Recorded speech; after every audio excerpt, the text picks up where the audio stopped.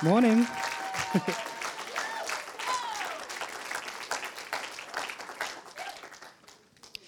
Awesome.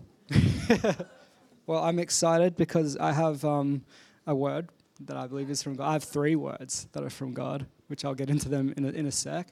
But I just want to just mention just how exciting the times that we are living in right now are. Like we are living in such an exciting time, and Jesus rebuked the Pharisees for not being able to recognize the seasons and the times that they were living in. But we're not like that. We recognize the seasons and the times that we're living in, and we're living in an awesome time. We're living in an exciting moment in the history of our world. It's exciting for the church because of what heaven is about to and what heaven is releasing and doing through the church.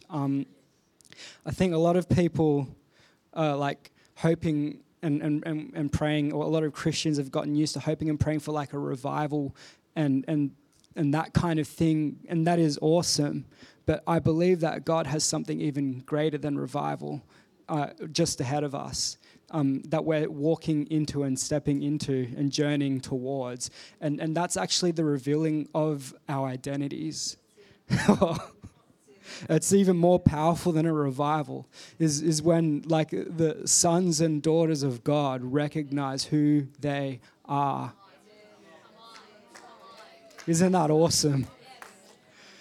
And we're journeying towards that day, bit by bit. The revelation is unfolding, and I believe that we're starting to get it bit by bit.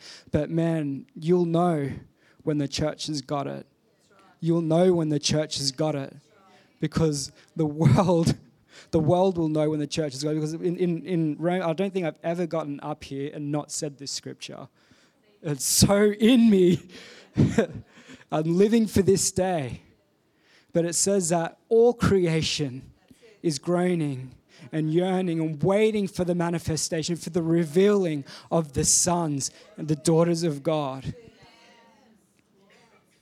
All creation is waiting for that moment, waiting for that time when the church gets it.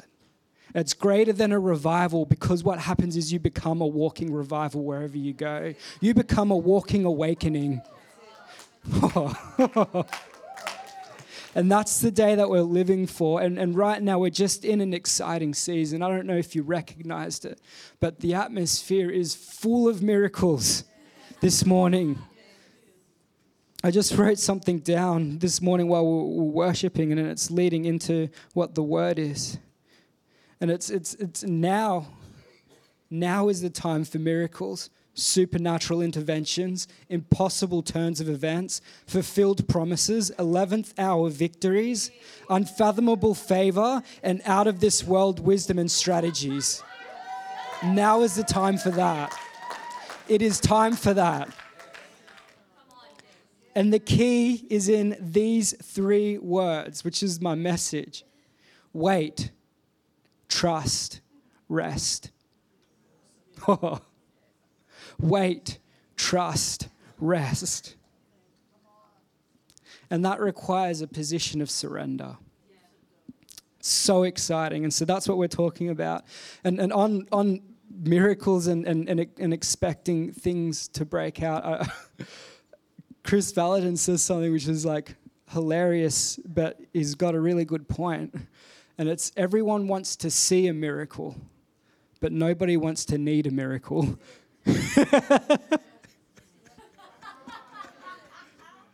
Everyone, who wants to see a miracle? Everyone wants to see it, but not many people want to need one.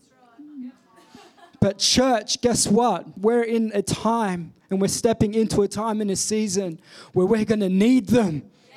And that is exciting.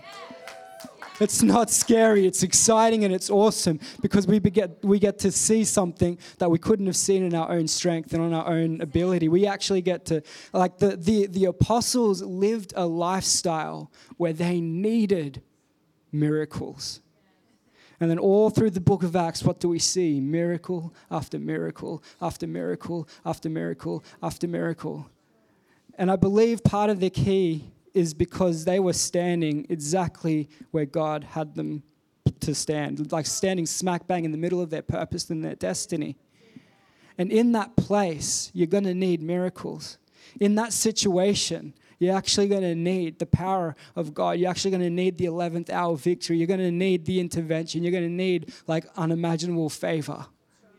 And that's the life that we're actually called to live. That's what God has in store for you. It's exciting. It's not scary. It's not like something that you want to back down from. It's something that you want to embrace and go after. Hallelujah. And so I believe that God's equipping the church and preparing them to live that life, to live that lifestyle. And so I'm going to quickly, so that's what we're talking about today is wait, trust, rest. And Fergus touched on wait when he preached a couple Sundays ago, and it just exploded on the inside of me. I just got so excited about it because it's so what the Spirit is doing right now. It's so what He's teaching and what He's imparting into the body. And He really wants us to get this. He really wants us to learn this. I feel like that the better that we learn this, the sooner we'll move on to greater things, if that makes sense. All right, so I'm going to turn to 1 Samuel chapter 13. I'm going to read it. I'm reading it out of a translation called the Christian Standard Bible just because it's easier to read. All right, 1 Samuel chapter 13 and verse 8. I just got to find it.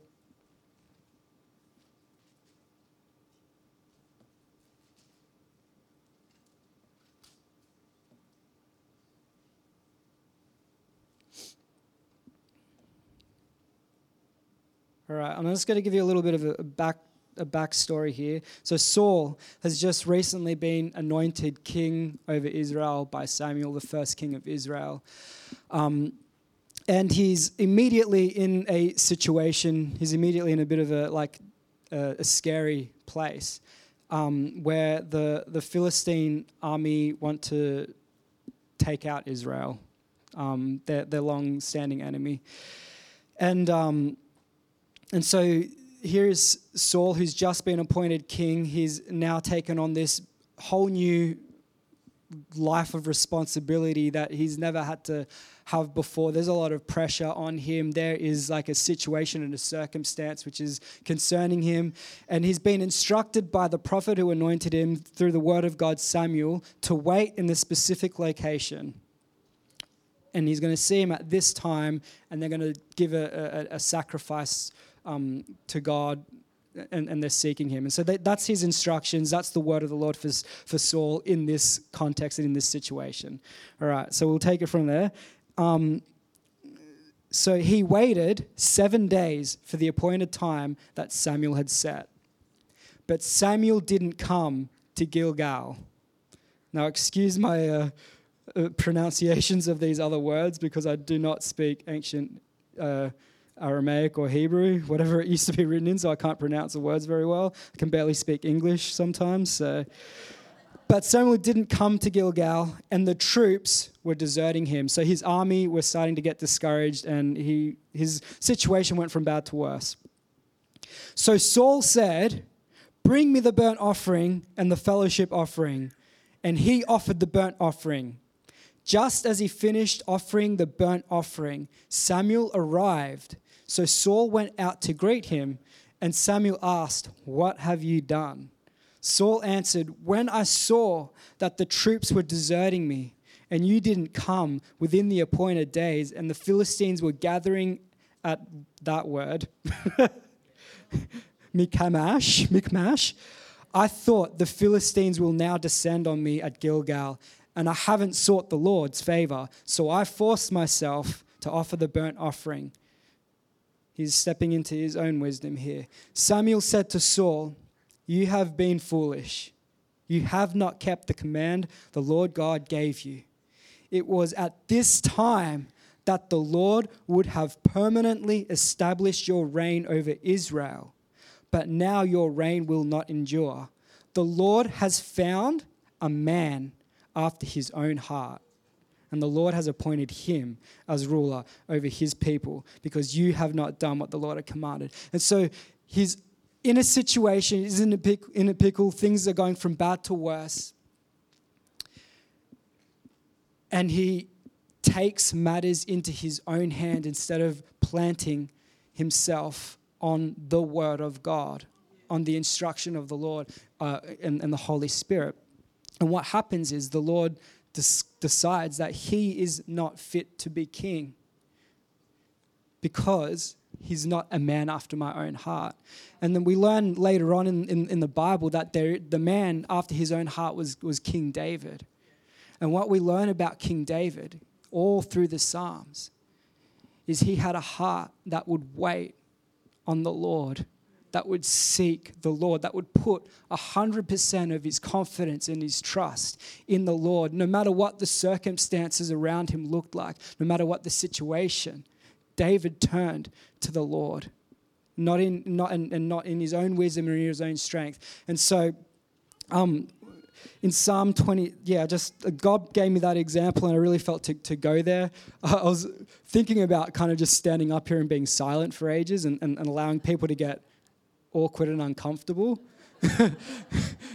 and just give you an example of sometimes that's what it can be like when you wait. Like, this is what's going on.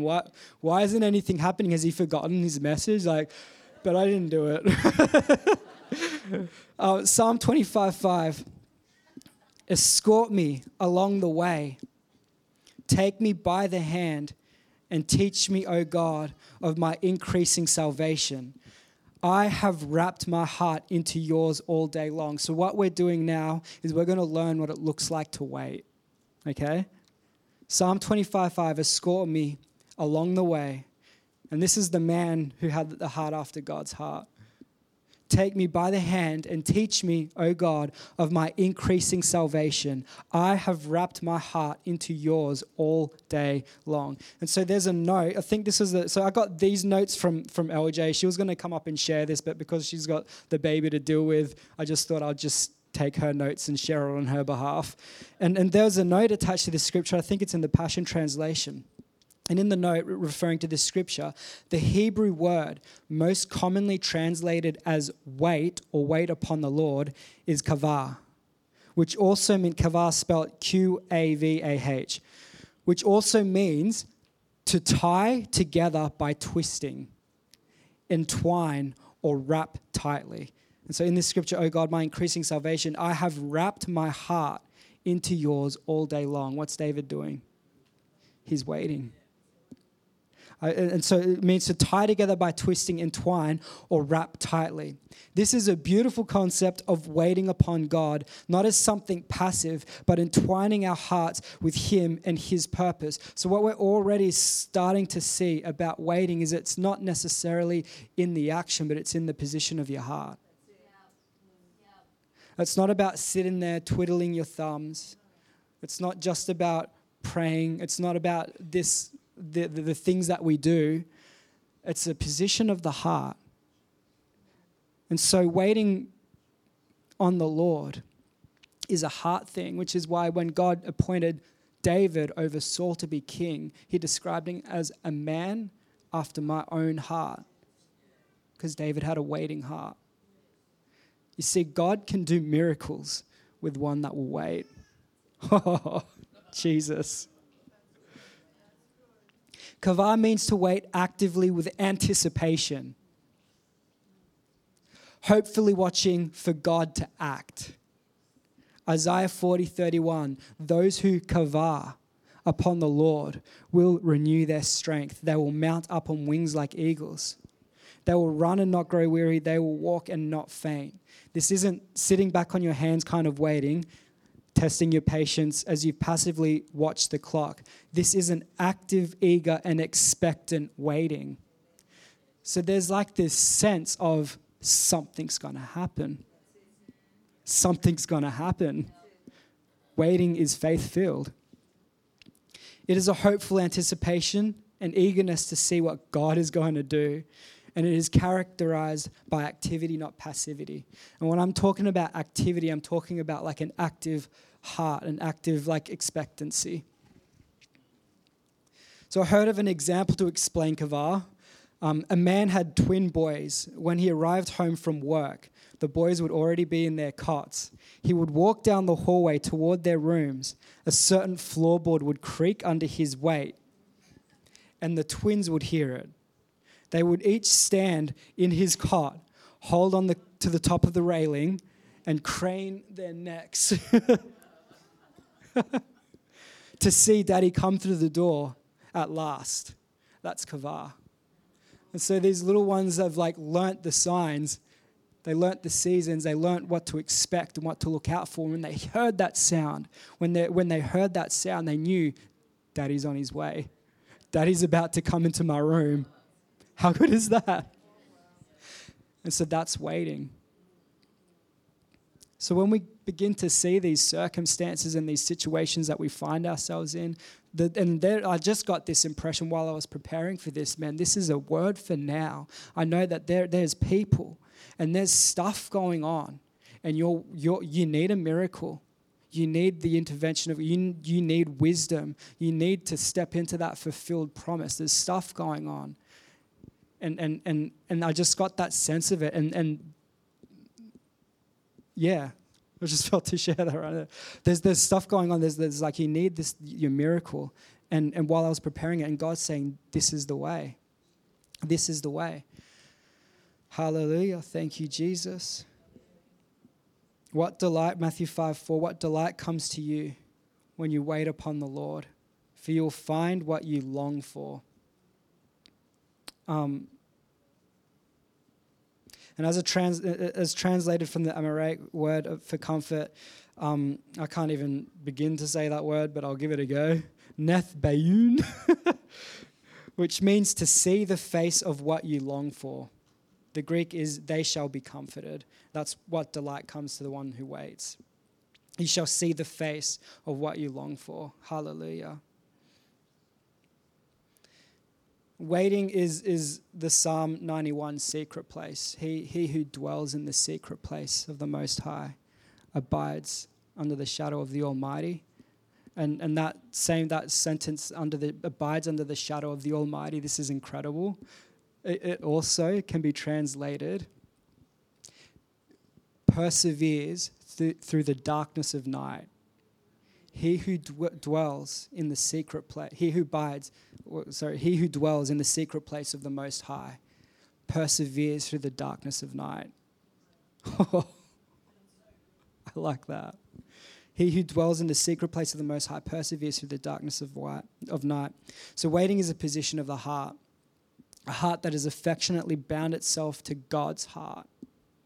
Waiting is communion with God. And in the waiting, we learn how to trust. And I learned, I got born again because I stumbled on waiting. I got born again because I discovered what it looked like to wait on God. I call it the secret place. And what we need to do is we need to actively and intentionally wait on God, wait on the Lord. And that just simply looks like this. If you need something practical to tie to this, it just means take a moment to remember Him. Take a moment to be delighted by Him. Yeah. To be delighted by Him. Take a moment. To recognize and to remember that you're in His presence. Take a moment in His presence. You know, all through, David got the secret of waiting. All through Psalms, what would he say? Pause and reflect in His presence. That's waiting. Pause and reflect in His presence.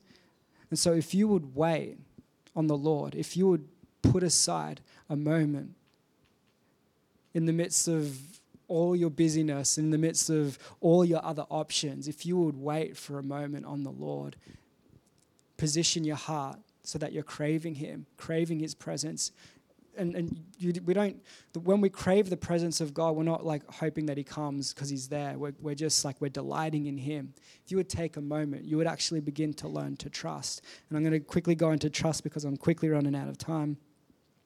And as I was reflecting and meditating on what it's like to trust in God, the scripture, faith, hope, and love, these three abide, and the greatest of those is love, came to mind. And trust is like faith, hope, and love. Trust embodies faith, hope, and love. And so it's like a three-core sentence. It's faith, hope, and love. Faith, the substance of things hoped for and the evidence of things not seen. Hope, the confident expectation of promises fulfilled. Hope is the confident expectation of promises fulfilled. It's not, I hope this happens, that would be really nice. No, that's called wishful thinking, and it's not kingdom. We don't need wishful thinking because we have hope, and hope doesn't disappoint. It's confident expectation. It's craning your neck around the corner to see daddy come into the room because you heard the voice and you know it's on his way. Hope. Confident expectation of promises fulfilled. And love. Not your love, but his love towards you. His love towards you inspires trust. Sitting in the knowledge that you are loved by your Father awakens faith and hope. Me and LJ, around November last year, we started to hear the Lord speak to us about trust, and it kept coming at us from all these different angles. LJ would see scripture and it would explode in her spirit, and then she would read, have an interaction with someone in our family. It all came from people in our family. So it just we believe that there was something on that as well. And so there'd be circumstances, situations, and I'd come and read a scripture, and I was like, wow, God's speaking to us about trust. It just kept coming up and up and up. And then one day we were driving in the car, and out of nowhere, our oldest daughter, who's only 3 years old, and at the time would have been two, not yet 3, all of a sudden she starts saying, trust completely. Trust completely. And she starts saying this word. It's so cute hearing her say completely because she could get it out perfectly, but it was really cute coming out of her mouth. But me and LJ were just like, what the heck is going on? Out of nowhere, she ecstatically was saying, trust completely. And we're like, what is going on? And me and LJ just absolutely shocked. We're like, oh my goodness. And out of the mouth of babes, hey? And she just started prophesying over the family. And we saw and we learnt in this time that trust is a full surrender. Again, waiting is a surrender, trust is a full surrender again. Where am I there? Psalm 37, verses 3-7. Keep trusting in the Lord. Do what is right in his eyes. Fix your heart. Listen to this. Fix your heart on the promises of God. How do you trust? Fix your heart on the promises of God, not on the situation. And you will dwell in the land, feasting on his faithfulness. Find your delight and true pleasure in Yahweh, and he will give you what you desire the most. And it's interesting that as you learn to wait and as you learn to trust, what you begin to desire most is him.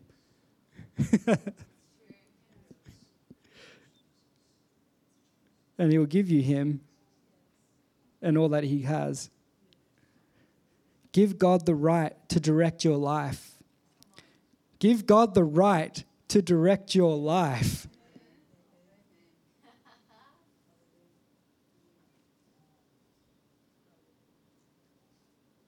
I just want that one to sink in. Give God the right to direct your life. Have you given God the right to direct your life?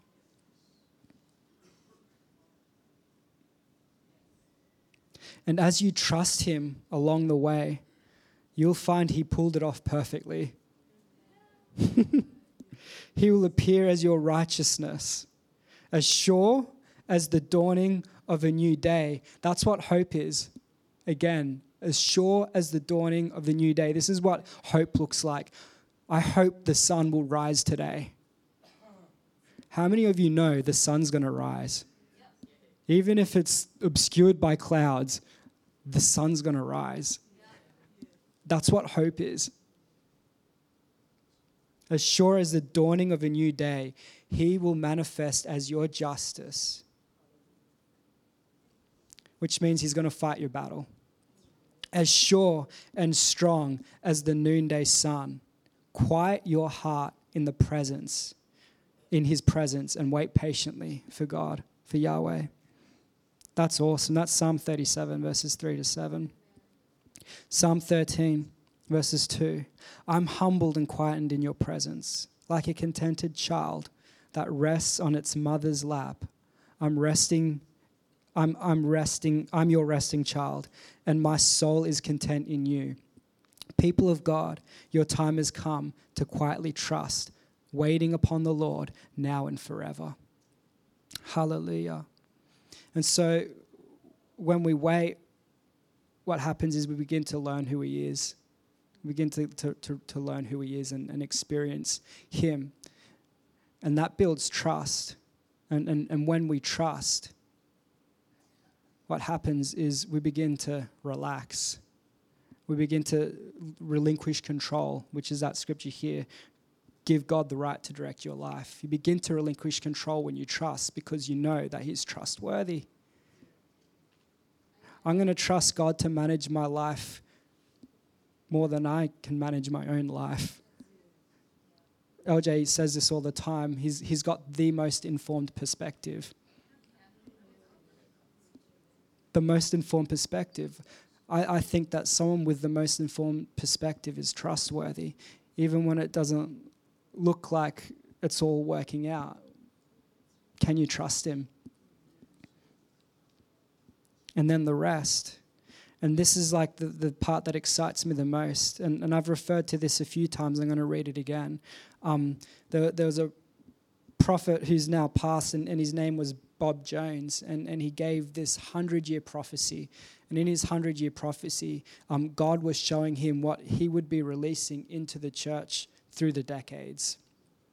And he went through and he's like the miracles of God and the prophets of God and the word of God and all these things that God was bringing the church into, taking them from one degree of glory to another, raising sons and daughters. That's what he's doing.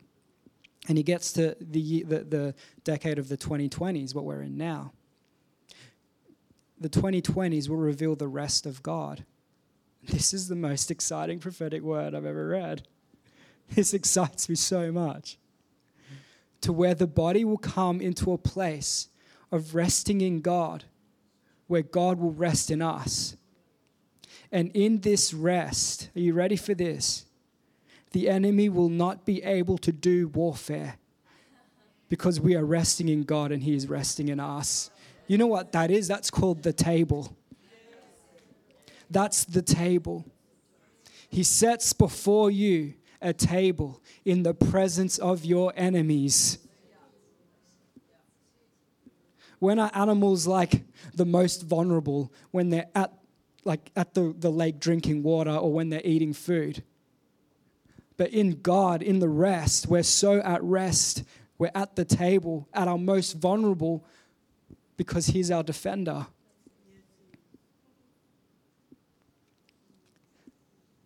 So warfare because we are resting, God is resting us, and he will accomplish the things he means to do in a people that is at rest. He has always wanted a people that will come into his rest. There never has been one, but rest is on the way. And so church, we're learning what it looks like to enter into the rest of God and to be at rest, to live from the table, to live from that place of victory, where we don't fight our battles anymore because God's fighting on our behalf. And that doesn't mean that we don't pray. That doesn't mean that we don't intercede. That doesn't mean that we don't do the things, but the difference is we do it from a place of rest. We do it from a place of the Holy Spirit has instructed my heart, and so I do it. I'm not trying to force a situation. I'm not Saul over here trying to make a sacrifice to try and keep my soldiers from running away and trying to force an issue, trying to force a solution in my own wisdom and in my own strength. I'm sitting at the table even though I'm surrounded by all my enemies and everything is okay. God is fighting on my behalf, and now the enemy can't do a thing about you. You're untouchable. You're untouchable. Hallelujah. That's the rest of God. That's the table. And so what I've found is that where am I here? Rest is like Psalm 23 talks about where he sets a table for you in the presence of the enemy. That is a psalm of rest. That's what rest looks like. Psalm 23. Rest is like a complete surrender. All your resistance has come to an end. All your efforts to control have been abandoned. Your walls and defenses are now down. You're not on guard. You're at rest. And you don't get to a place of rest if you don't get to a place of trust. And you don't get to a place of trust if you don't get to a place of waiting and quiet. And so there's a way, man. There's a way forward. There's a way into this place. And it's super exciting. So this is the common denominator in wait, trust, rest. And that's surrender.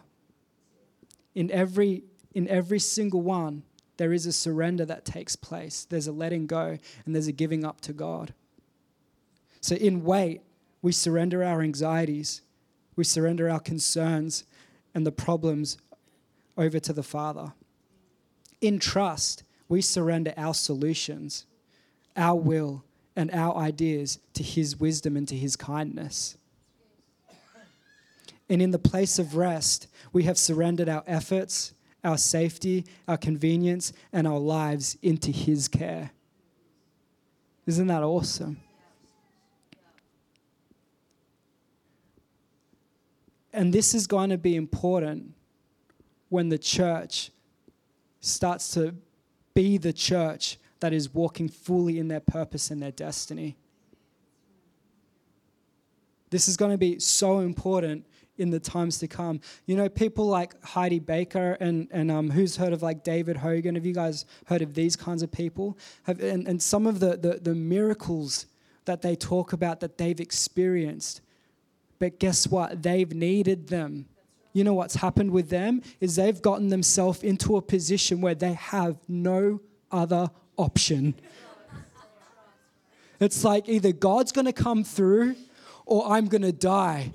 And I'm okay with that. That is their heart and that's their position. Either God comes through or He doesn't, and I'm okay with that. And God comes through. Because they make Him their only option. Over here, we have so many options, but you know what? That's just an opportunity. Yes, come on. It's not like it doesn't take away. It's actually an opportunity. It's because they are in situations where they don't actually have another option, and they've probably learnt the secret so well that even if they did, they wouldn't choose it. But here we have all these options and all these different opportunities, but it's not all these different. But it's not what's the word? It's not a disadvantage, because that means that we get to choose Him in the midst of all these options. And you know what that's called? That's called worship. That's called praise. That has its own own impartation of faith. That has its own that attracts its own set of miracles, I believe. When we decide that He is going to be our option, not like maybe number 5 somewhere down the list because the other ones didn't quite work out. It's like, this is my option. He is my option. He is my solution because I trust Him, because He's worthy. And guess what? Miracles, victories, encounters. Isn't that exciting?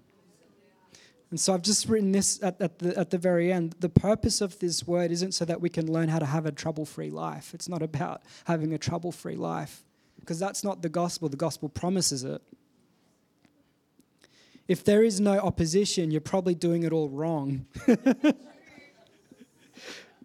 Your life's probably not scaring hell, and that's a problem, because it's your destiny to disrupt hell and let loose God's kingdom. This word is intended to teach you the secret of enduring when life gets scary and discouragement tries to come. To remain unfazed, unshaken, undeterred, and uncompromised. That's what wait, trust, rest is. Awesome. So we just thank you so much, Father, that you are dependable, that you are faithful. When we wait on you, you come. And you reveal yourself and you fill us with the revelation of who you are. And it just changes us completely. And we just thank you for that even now. And we thank you, Lord God, that there has never been one more trustworthy than you in the history of all the world.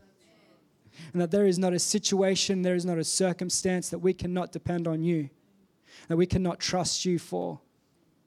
And we thank you, Father, that in the midst of all our circumstances, you make for us a table in the presence of all of our enemies, and we can be completely at rest, completely at ease, as we sit back and we watch the victory unfold before our eyes as you fight the battle on our behalf.